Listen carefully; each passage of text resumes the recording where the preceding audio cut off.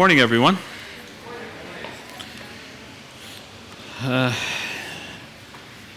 Excuse me a moment. I got to turn that 747 we have on the roof down a bit.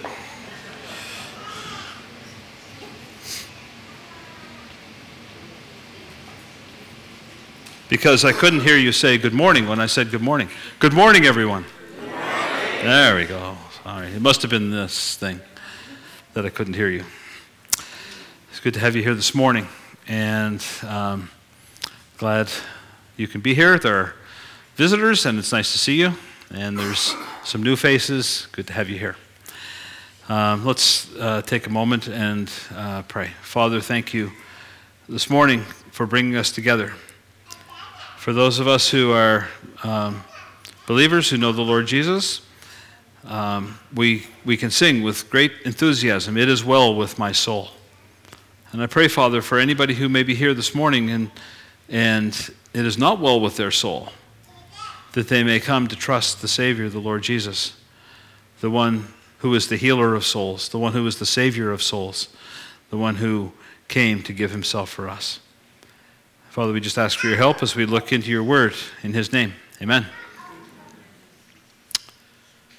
All right. This has been moved, so now it's behind the pulpit.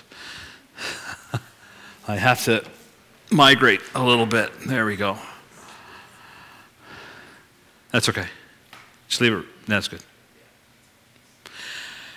We're continuing in our series in the book of Genesis. We will probably be a little while going through Genesis, but it's an important and foundational book of the Scriptures.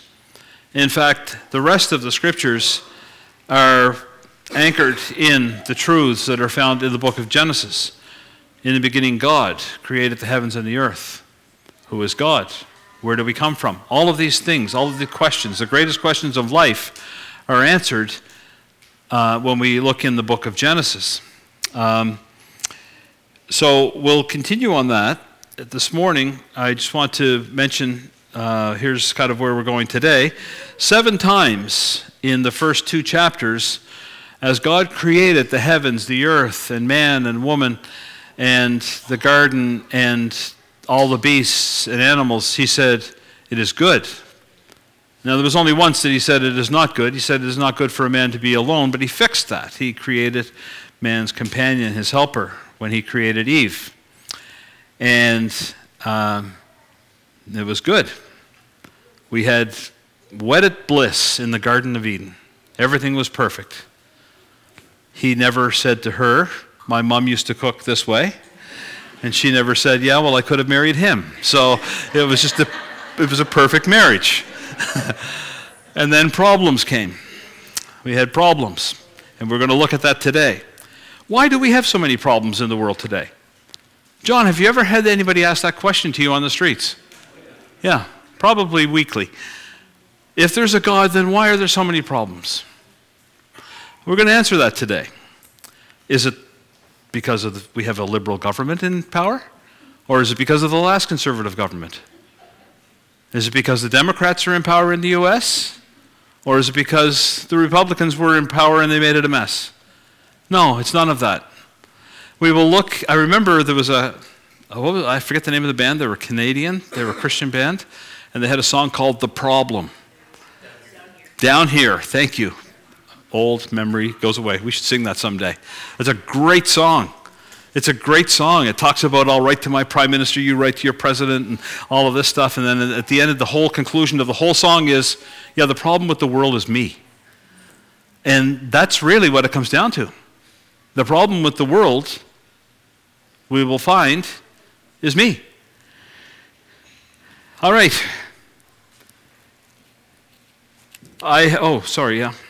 Here's my outline for this morning. 4 points, all beginning with the letter S.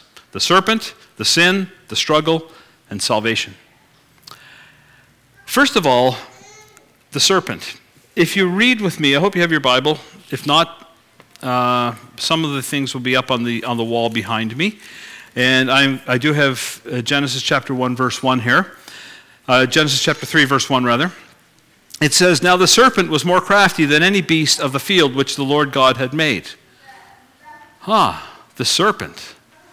You see, so far, the characters that we've understood on earth to be, at that point in time, Adam, Eve, and then a bunch of animals and beasts that were created. But who is this serpent? The serpent, it's just dropped in here. And the serpent was more crafty than any beast of the field which the Lord had made. So who is he? Who is, and you will understand here as you read the rest of this verse, and he said to the woman, said to the woman, indeed, has God said you shall not eat from any tree of the garden? So not only is he a serpent that we don't know what it is, he's talking. And this seems like otherworldly. Oh, well, it is. So who is this? We don't know what the animal looked like that the devil used. Many have speculated. But here's the thing. Do you remember back when you were in school, and I remember when I got into the bit larger grades, the older grades, especially university, that the back of your book had the answer guide. Do you remember that? The answers were there. The problem with it was you didn't know how you got to the answer, and that's the stuff you had to do, and that's what the prof really wanted to know, is how did you get to the answer. But the answer was there. So with this whole question of who's the serpent, the question is answered in the back of the book. So let's go to the back of the book. Revelation chapter 12, verses 7 and 9. Revelation chapter 12, verse 7 and 9, it says, and there was a war in heaven. Michael and his angels, Michael is an archangel of God, and his angels were waging war with the dragon. And the dragon and his angels waged war, and they were not strong enough, and there was no longer a place found for them in heaven.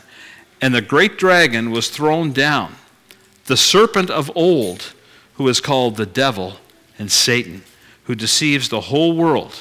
He was thrown down to the earth, and his angels were thrown down with him.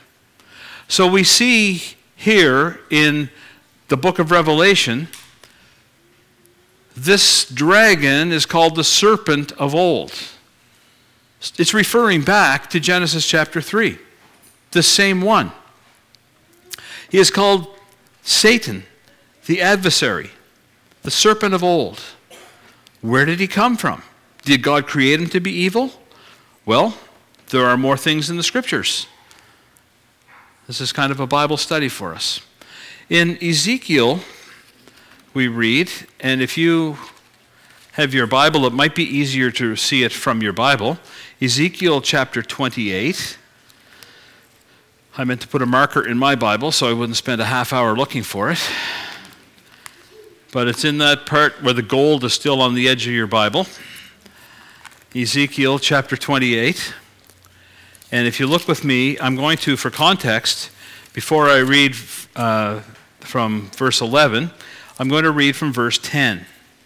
Ezekiel 20, or 1 to 10 rather. I'm going to read Ezekiel 28, verses 1 to 10. It says, the word of the Lord came to me again, saying, Son of man, say to the leader of Tyre, or the prince of Tyre, or Tyre, thus says the Lord God, because your heart is lifted up, and you have said, I am a god, I sit in the seat of the gods, in the heart of the seas, yet you are a man and not a god, although you make your heart like the heart of God. Behold, you are wiser than Daniel. There is no secret that is a match for you. By your wisdom and understanding, you have acquired riches for yourself, and you have acquired gold and silver for your treasuries. By your great wisdom and by your trade, you have increased your riches, and your heart is lifted up because of your riches. Therefore, thus says the Lord God, because you have made your heart like the heart of God, therefore, behold, I will bring strangers upon you, the most ruthless of nations, and they will draw their swords against the beauty of your wisdom and defile your splendor, and they will bring you down to the pit, and you will die the death for those who are slain in the heart of the seas. Will you still say, I am a god, in the presence of your slayer, although you are a man and not God? in your hands, in the hands of those who wound you. Will you die the death of the uncircumcised by the hand of strangers? For I have spoken, declares the Lord God. Okay, so he's talking about this one who is the prince of Tyre. And he says, as he is writing this, Ezekiel, it says in verse 2, it says, yet you are a man and not God. So it's clearly speaking of a human ruler, a person. In fact, we know who the person is. The person is Ithobal II. Ithobal II. So this is who is the prince of Tyre. But then it changes. And if you read with me from verse 11, and it says, again the word of the Lord came to me, saying, Son of man, take up a lamentation over the king of Tyre, and say to him, Thus says the Lord God, you had the seal of perfection, full of wisdom and perfect beauty. You were in Eden, the garden of God. Every precious stone was your covering, the ruby, the topaz, the diamond, the beryl, the onyx and the jasper, the lapis lazuli, the turquoise and the emerald and gold. The workmanship of your settings and sockets was in you. On the day that you were created, they were prepared. You were the anointed cherub who covers, and I placed you there. You were in the holy mountain of God. You walked in the midst of the stones of fire. You were blameless in your ways from the day you were created until unrighteousness was found in you. Clearly, this is a different person. This is referring to, it says, you were the anointed cherub. A cherub is an angel. It's not a man. So it's speaking of an angel, an anointed cherub. Now, it says that iniquity was found in this being. So it is different from the first king of Tyre or prince of Tyre that is mentioned here. It speaks of the beauty, full of wisdom, beauty, anointed cherub who covers on the mountain. So this was one who was a cherub created by God, used in the worship of God, beautiful. All of these gemstones, all of these coverings that were his. The anointed cherub that covers, probably covered all other glory except for God's in heaven. And then it says, but unrighteousness or iniquity was found in you. Go with me over to Isaiah chapter 14. In Isaiah chapter 14, we read even further. It says in verse 12, How you have fallen from heaven, O star of the morning, O son of the dawn. You have been cut down to the earth. You who have weakened the nations.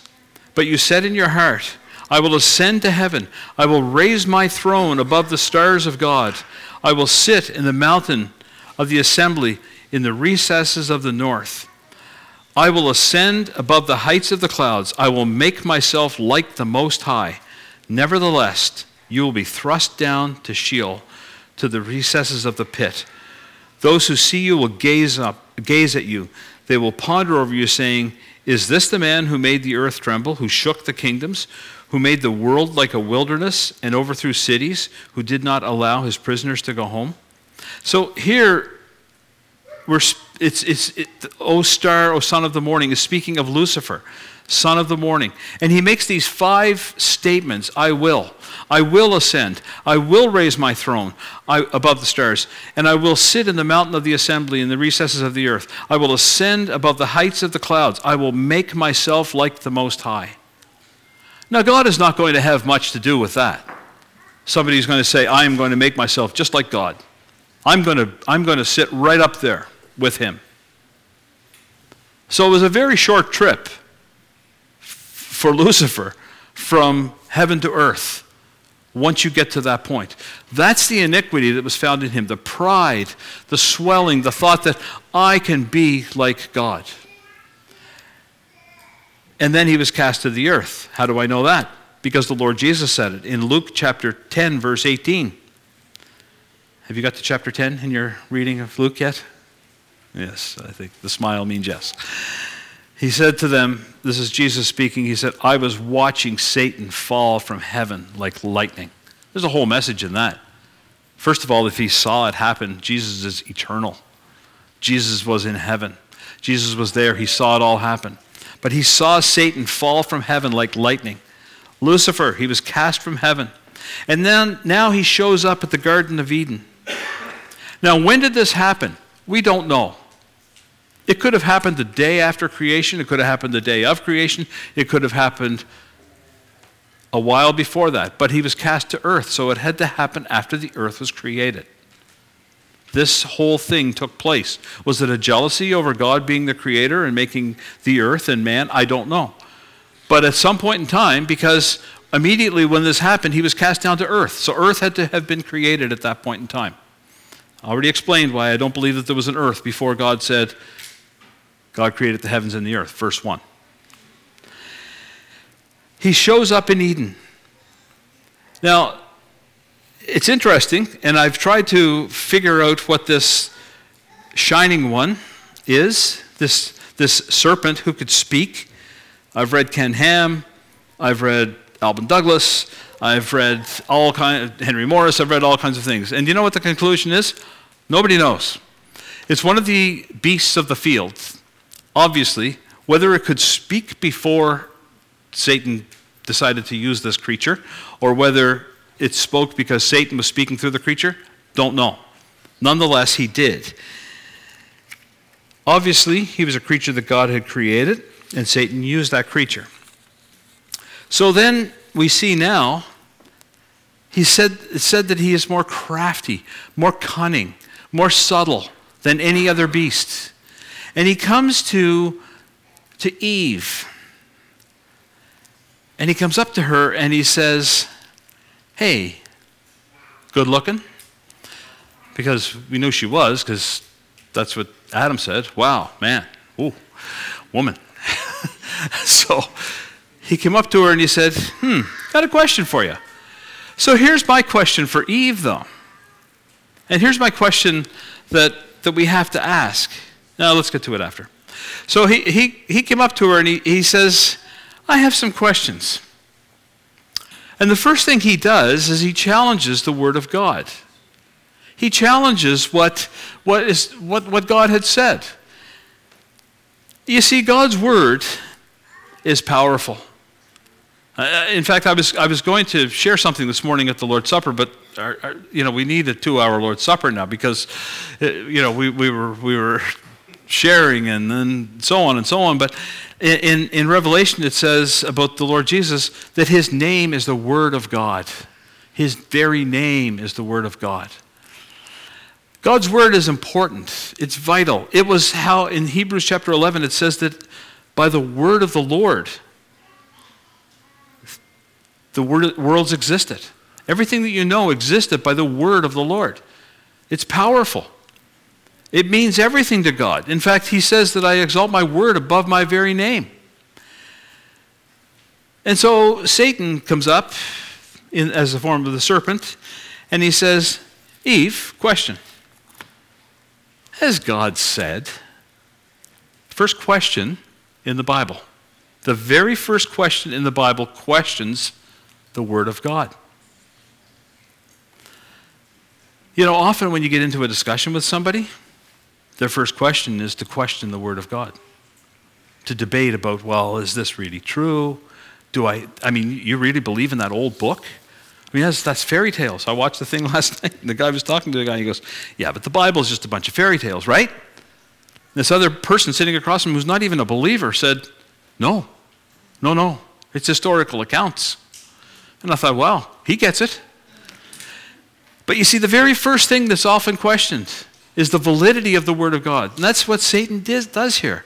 It's still his MO, his modus operandi. It's still the way he operates today. Let's question the Word of God.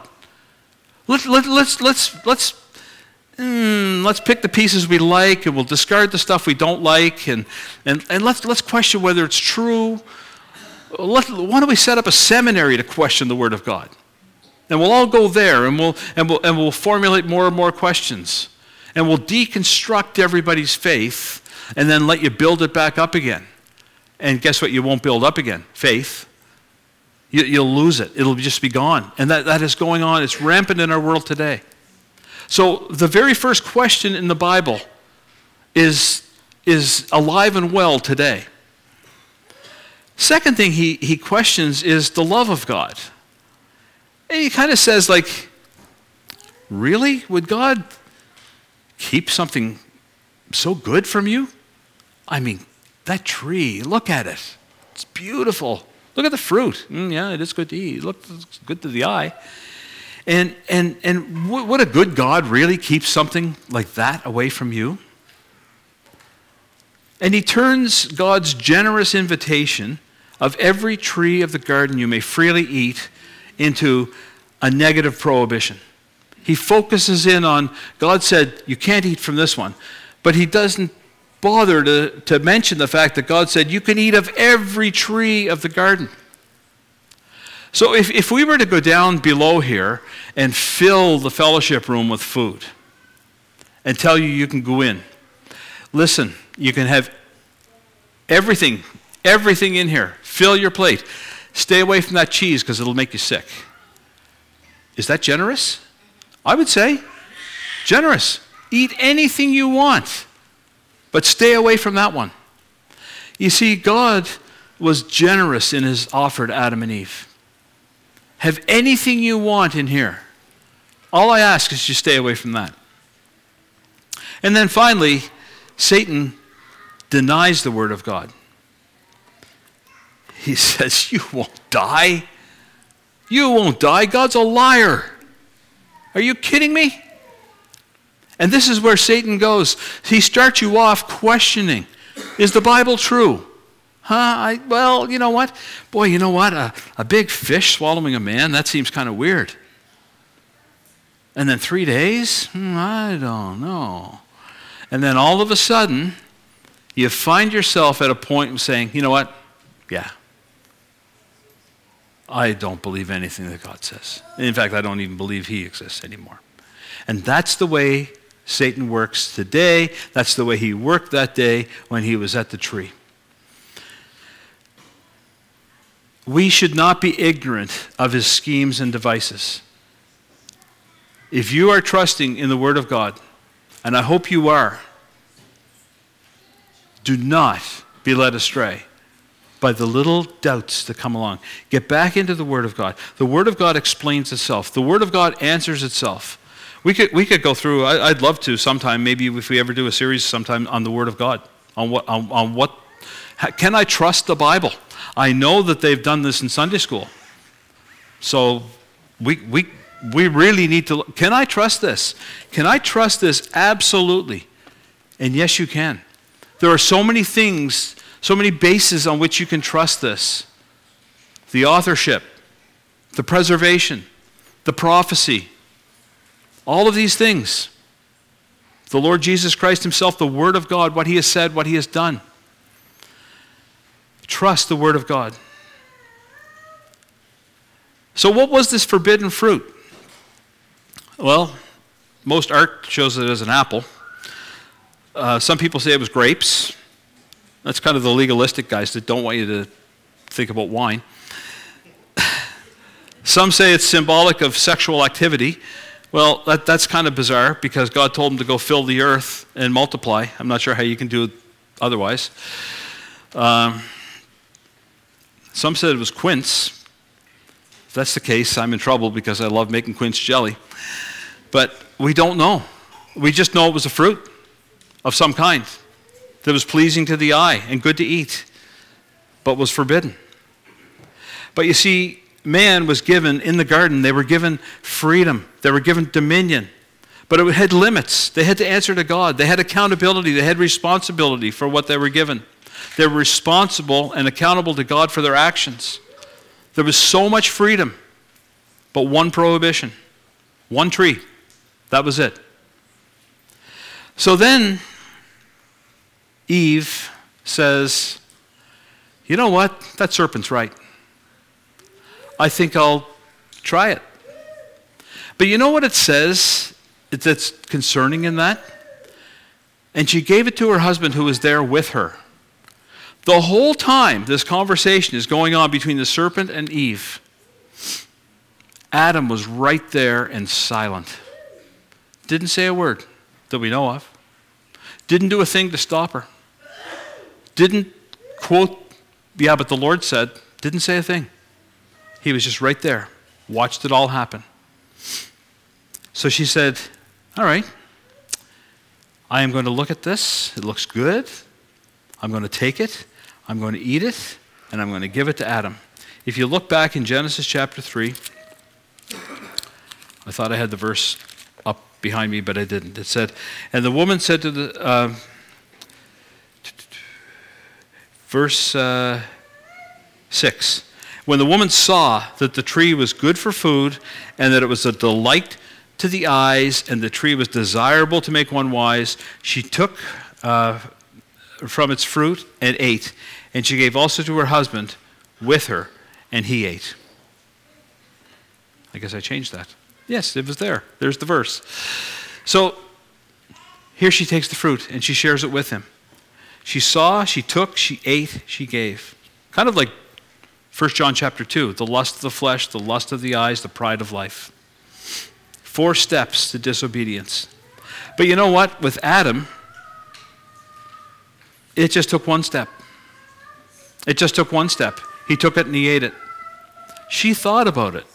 She was deceived, and she took it. But Adam just said, yeah, you know what? I'm going to have some too. My question is, first of all, why would you hang out so close to temptation? Why? Of all the places in the garden, did the serpent find them hanging out at that tree? There were so many other trees. Like, you would have thought that the serpent would come and say, oh yeah, they're way over there eating, they're trying that sample, they're trying that, you go to Costco, it's like the Garden of Eden. As soon as you walk in the door, man, there's like stuff to sample everywhere. But here they are, they're hanging out at the place of temptation. I thought, why? Why would they do that? What about me and you? If I have a problem with drinking, I shouldn't hang out in a bar. If I have a problem with pornography, I should not take my laptop and go into a quiet room late at night. If I have a problem with gossip, I shouldn't pick up the phone and call somebody who's got a problem with gossip. Stay away from the temptation. Don't hang around the tree that's going to tempt you. And this is what they were doing. They were hanging around this tree. Now, I've totally lost my place in my notes here. Oh yeah, here we go. So, here's the difference between what Adam did and what Eve did. Eve was deceived. It says that Eve was deceived by the devil. She took the fruit and she fell into sin. Adam just out and out grabbed the fruit, ate it, 100% willful disobedience to God. I don't believe God, so I'm going to eat it. You see, that's the essence of all sin. The essence of all sin is disbelief. I don't believe what God says about that. I don't believe it's going to have consequences for me. I don't believe that God is going to hold me accountable for that. And so I commit sin. It's the basis and the essence of all sin. In 1 Timothy chapter 2, verse 4, this is why Adam is the one that's held responsible throughout the Scriptures. It says in 1 Timothy chapter 2, verse 14, and it was not Adam who was deceived, but the woman who, being deceived, fell into transgression. And then as you read in 1 Corinthians chapter 15, verse 21, 22, for since by a man came death, by man also came the resurrection of the dead. For as in Adam all die, so in Christ all will be made alive. It doesn't say by Eve all die. When you read further over into Romans, you will understand that it was Adam was the one that brought sin onto this earth. Adam, as our federal head, is the one who brought sin and curse upon this earth. This is the darkest day in all of history. 9/11 was not the darkest day. Even Calvary, as dark as it was on the earth, it was not as dark as this day, because Calvary burst forth in blazing light when Jesus cried out, "It is finished." On this day, it doomed humanity to death. Every single person after this has been infected by the sin virus. Every person. And the sin virus, I remember it wasn't that long ago, people were going around everywhere, probably still are, wearing masks and hand sanitizer everywhere because we were afraid of a virus. Let me tell you, this virus is worse. 100% of the people on planet Earth are affected by sin. 100%. This is the darkest day in history. This is what Adam brought upon the earth. In Romans chapter 5, verse 12, I want you to follow this and read this. Therefore, just as through one man sin entered into the world, and death through sin, so death spread to all men, because all sinned. For until the law, sin was in the world. But sin was not imputed when there was no law. Nevertheless, death reigned from Adam to Moses, even over those who had not sinned, in the likeness of the offense of Adam, who is the type of him who is to come. Sin entered, then death entered. Death spread, and then it says death reigned. Death reigns in this world. So when somebody asks you the next time, if you want to be a good apologist, why do bad things happen in this world if there's a good God? You have this verse to go back to. This verse will answer that question. The reason we have all of these bad things happen in this world that ultimately lead to death is because of the sin of Adam. As through one man sin entered into the world, and death through sin, so death spread to all men, because all have sinned. His sin was imputed to you, even to little Poppy, believe it or not. Adam acted as the representative of mankind.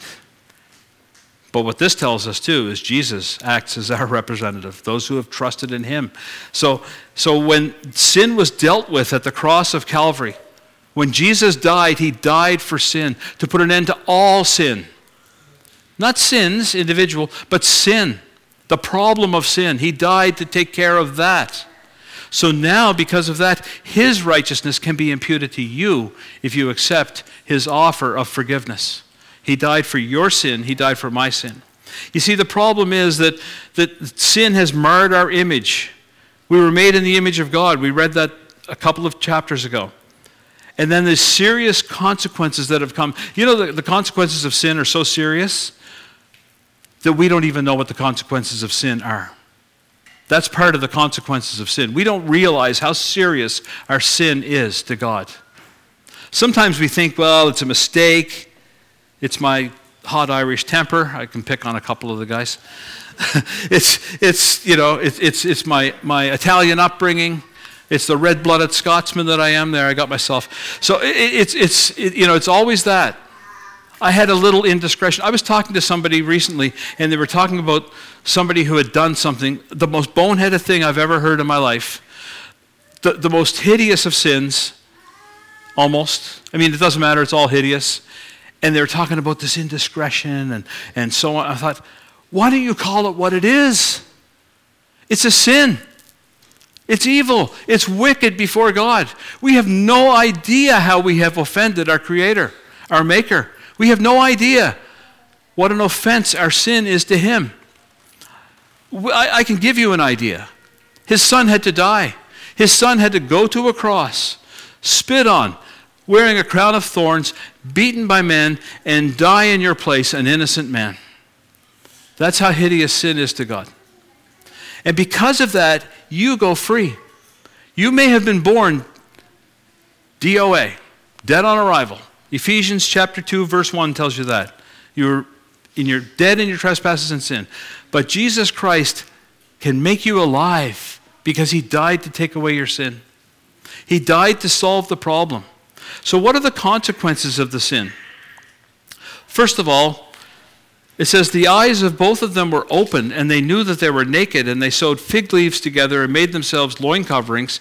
They heard the sound of the Lord walking in the garden in the cool of the day.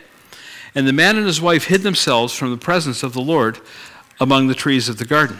First of all, their eyes were open. They lost their innocence. They realized something's wrong here.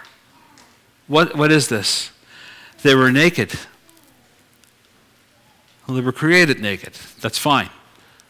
But now they have this kind of self-conscious thing going on. Like, okay, I'm naked, you're naked. Like, yikes, this is really exposed before God. Like, I don't like this. They're ashamed. So then they hid from God. Guilt sets in. Communion with God is broken. Now, I mean, it's kind of, you look at it and think, hid from God? You can't hide from God. In Psalm 139, it says, where can I go from your presence? Even if I go to the depths of the sea, you are there. Like, there's no escaping the presence of God. Yet they thought that they could go and hide themselves from God. Jonah, as I mentioned before, he hid himself, tried to hide himself from God. For us, it's instinctive for us to try to hide our sin. And then they had this whole thing of starting to blame each other. Little cartoon there. And it was her. No, it was him. Pointing to the snake, to the serpent. But actually, Adam, he said to God, he said, you know, the woman you gave me, God, she gave me of the fruit, and I ate. And she said, wait a minute now. That serpent, he's the one that deceived me into doing this.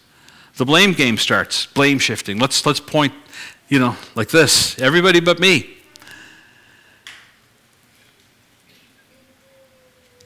God came in the cool of the day, in the afternoon. The wording would say it's perhaps customary that he came and had a time of fellowship every day and walked with them. Now that's broken. The communion's broken. They're trying, okay, yeah, you know what? I just want to hide from God here. I don't want to be around him. Doesn't your sin do that to you? The last person you want to see when you've sinned, the last thing you want to do sometimes is open this and read it. The last person you want to go and sit down and have a quiet time and speak with is God. Like that's the instinct that we have. It's the same as Adam and Eve, right from the very beginning. God would come in the breeze of the day, in the afternoon probably, by the wording, and he would walk with man. And then all of a sudden he has to come and say, Adam, where are you? Now, God knew where they were. I think the question was to make a question with a point. Do you ever do that? Like, you ever play hide and seek with your kids or grandkids? And they're right there in plain sight, and you're going, oh, I wonder where they are. Huh. Okay, let's see. Jimmy, where are you? Where are you? Huh. So here's Adam and Eve hiding, and God's coming. Oh, Adam, where are you? He knew exactly where he was, but they thought they could hide from him. It just speaks to our condition. Sin deceives us into thinking we can run and hide from God and get away with it. We can't. We won't. Then he said, well, we kind of hid because we were naked. We weren't dressed up, God. I mean, we knew we were coming to meet with you. The preacher last week kind of told us we should be dressing up, so I dressed down.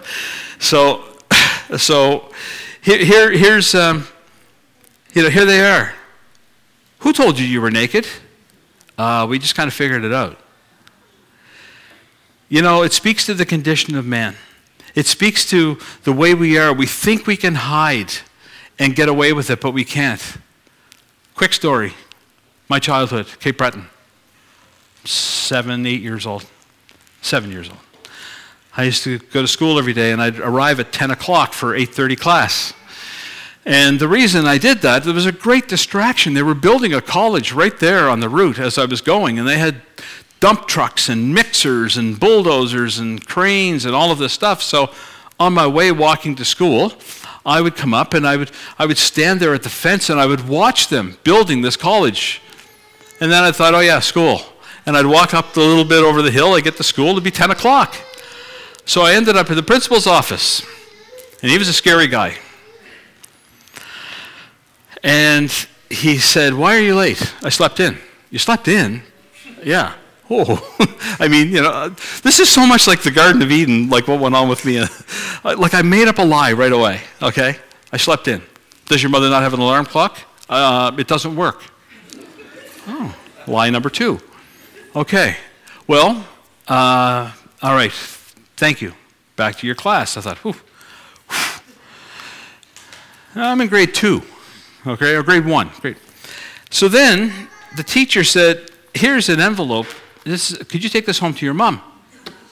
Sure. And I thought, this has to do with that. So I go home, and I hide it in the back of my closet behind the boxes.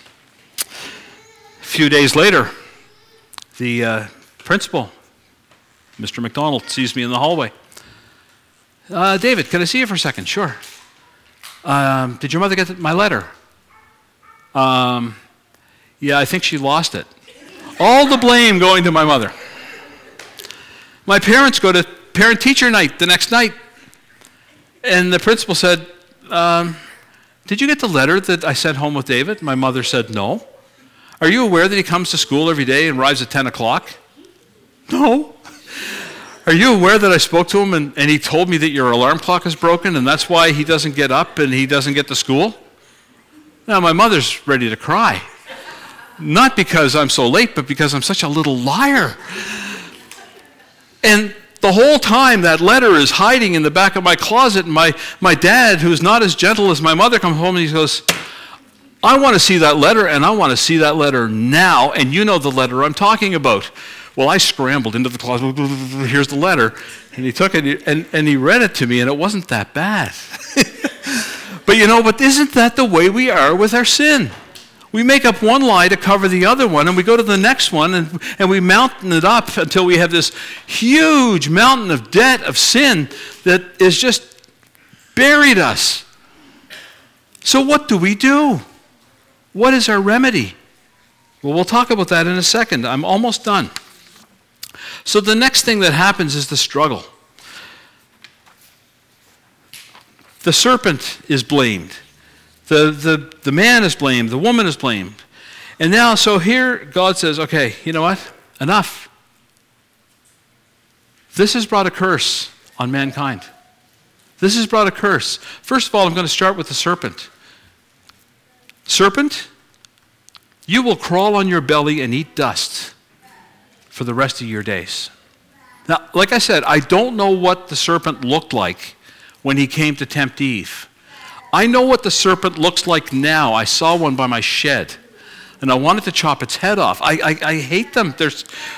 Stick your hand up if you like a snake. No, see, nobody would. It's now going to be the mortal enemy of the woman. How many women like snakes? See? None. Okay, it's just going to be like the mortal enemy. And then it's going to get even worse because her seed is going to come. Her seed, capital S seed, you'll find in the scripture. And he is going to deliver a crushing blow to Satan. He will deliver a crushing blow. It says he will crush his head. It might say bruise in some versions, but it says crush. I like what it uses the word crush. Because Satan was crushed at the cross. It says that the serpent will bruise the heel of the seed of the woman. Now, I have bruised my heel before. It's not nice. But you get over it. But if you were to say, I'm taking you down there and I'm going to crush your head in the foyer, I'm dead. I'm done. And at the cross, it's like Satan had his way to bruise the heel of the Lord Jesus, of the seed of the woman. He put him on a cross. He delivered him up. He was dead. But the victory came when the crushing of the head of Satan, when Jesus Christ burst forth from that grave on that morning, Satan was crushed forever. In fact, it happened before that. It happened when Jesus was hanging on the cross. Our brother Ime spoke about this, I think, last year. Tetelestai. It is finished. The work is complete. Satan is finished. His work, Satan's work is finished. Sin is crushed. Satan is crushed. That is the seed of the woman. It's promised in Genesis chapter 3, verse 15. I like how it reads in the NLT. From now on, this is what God says to the serpent. From now on, you and the woman will be enemies. Your offspring and her offspring will be enemies. And he will crush your head and you will strike his heel. And then the war starts. The invisible war.